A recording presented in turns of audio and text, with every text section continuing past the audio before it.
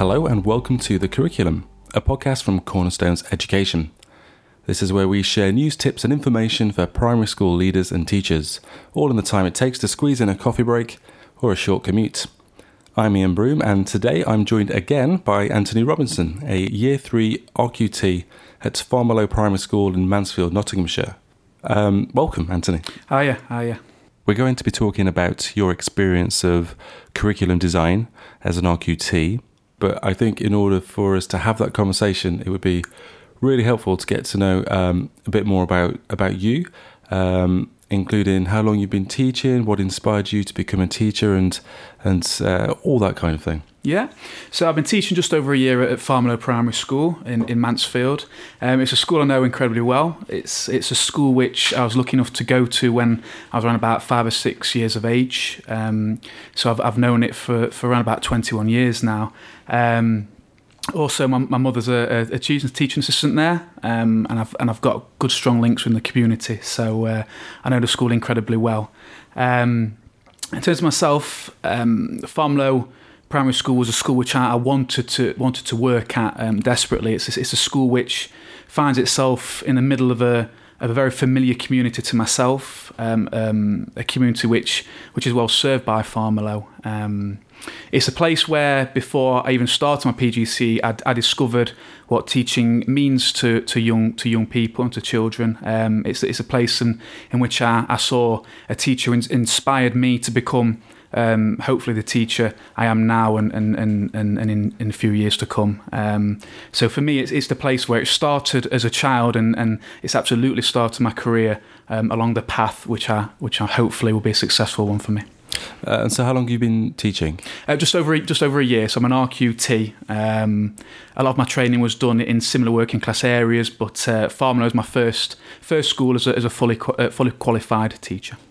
And how does it feel teaching at the school that you went to? Is it I guess if you were 5 or 6, that's quite a bit of time to grow up, shall we say? Yeah. And there's some distance. Yeah. But still must be a bit weird. It is. It's like coming home, if you will. So I already knew all the staff pretty much. As I say, I've got family members within the staff, within the workforce. So it was slightly peculiar, probably a little bit different to other people's first experiences of when they qualify and hopefully get within the school that they want to. But for myself, it is a school which, as soon as I qualified and knew that a job potentially might be coming up, it's something which I grabbed because I knew straight away it's a school and a community which I care for and is cared for by Farmilo, and something which I want to grow within. Okay, well let's talk about curriculum design. How much did you learn about curriculum design in teacher training?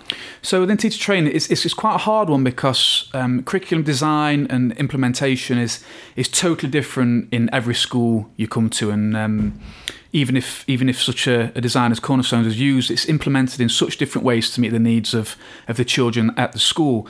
So in terms of my training, I learnt more in terms of being in different schools and seeing how topics were used, seeing how outcomes were assessed and were created and hopefully met. But as an RQT and as a training teacher, a year and a little bit ago, it's for me it's the hands-on. It's the getting into a school, asking the children, understanding what the children want and what they're getting from a curriculum design. And for me, that's the best judgment on implementing a specific design and the effect it's having on the children.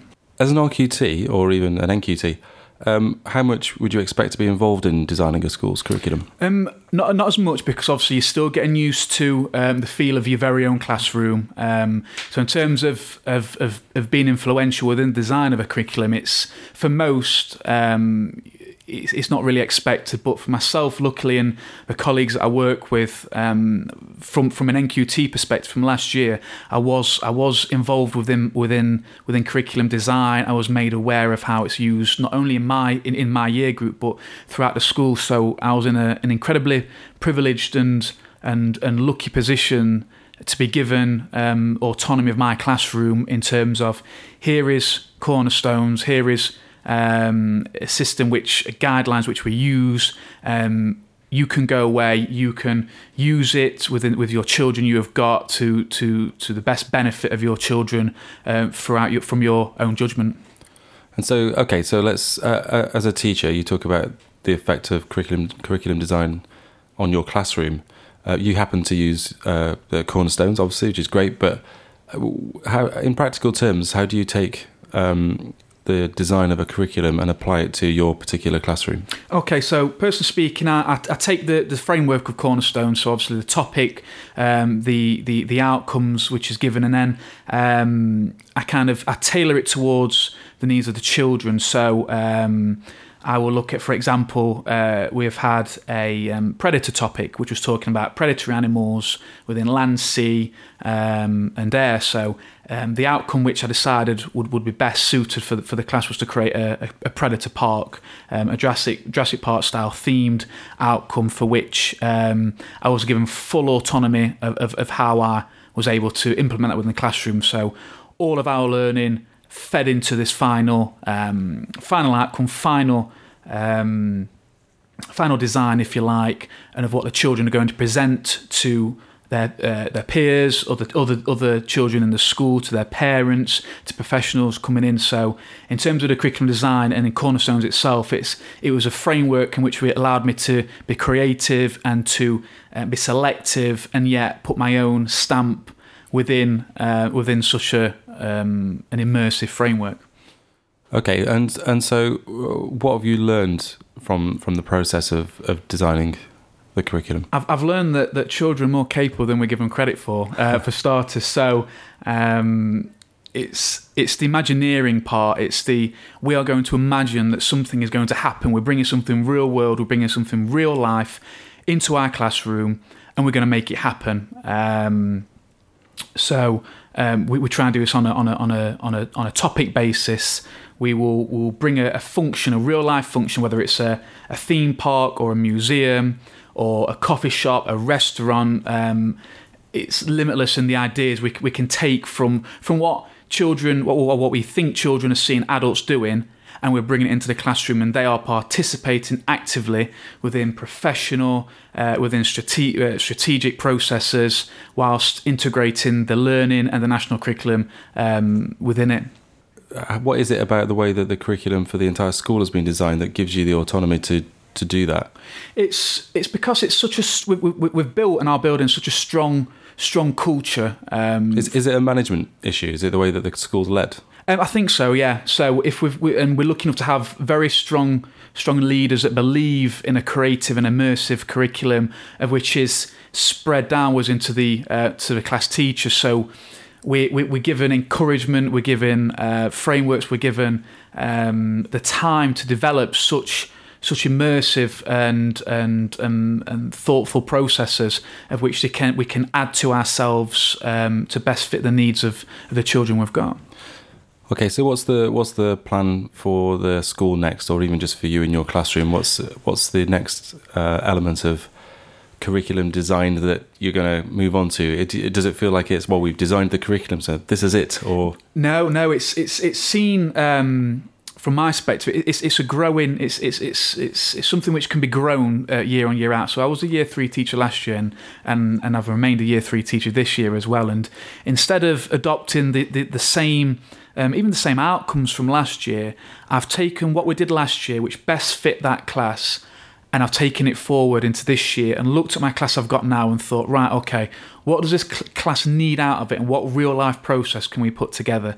So to give another example, we last year we looked at the curious case of the Iron Man. So our learning was based around the book of the Iron Man by Ted Hughes.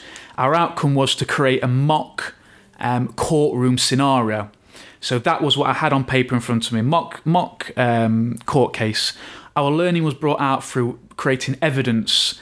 Children learned the democratic behaviours of innocent until proven guilty. We looked at each side of an argument. We created the evidence, which pulled through our art, which pulled through our geography of where the Iron Man was at certain points within the story. And then we brought that all together and presented our learning within an incredibly professional manner, where the children's parents became the jury. So they not only were the children immersed within the learning, at the end the parents also were as well. So that not only was learning happening in school, that the parents were involved within that, and they could see that the learning journey that happened was from children not knowing a story, not knowing anything about a certain character, to a whole journey of that. We not only have we learnt about something brand new, we've pulled art through it, history, geography, that they're also assessing the learning right in front of their eyes in a half an hour assembly, of which had an incredibly positive feedback from parents and colleagues as well. Sounds amazing. What advice would you give to other NQTs or RQTs when it comes to curriculum design? Don't be frightened to try something you've not seen before. Is that easy to say because it sounds like you've got, like you talked about the autonomy you've got, so is that something that's easy to say but might depend on where you work, or is it? Yeah, absolutely. It's something which, as I said previously, I've been incredibly lucky to be in a situation I'm in where I can design something myself and implement it. But I'm not talking in terms of full projects and processes of putting on a mock inquiry or a predator park or a museum or a coffee shop. It's the small projects in between. So it's the weekly based ones. So don't be frightened and don't underestimate the ability and the understanding that children have in terms of real life processes. So just if you can imagine it, children can buy into your imagination and what you want to get out of it. Don't be frightened just to have a go. And it doesn't always work, but that's a journey for teachers, for NQTs and RQTs, as it is for children within your class. Fantastic. Well, thank you for joining us again. Thank you very much. Really appreciate it. That's it. You can find out more about Cornerstones, our curriculum and other products at cornerstoneseducation.co.uk. You can learn more about this podcast, including how to subscribe, at cornerstoneseducation.co.uk/podcast. And if you have any feedback or ideas for topics or people you think we should interview, or if you even want to be interviewed yourself, then you can get in touch by emailing podcasts@cornerstoneseducation.co.uk, or you can say hello on Twitter, where we are cornerstonesedu. And that's it.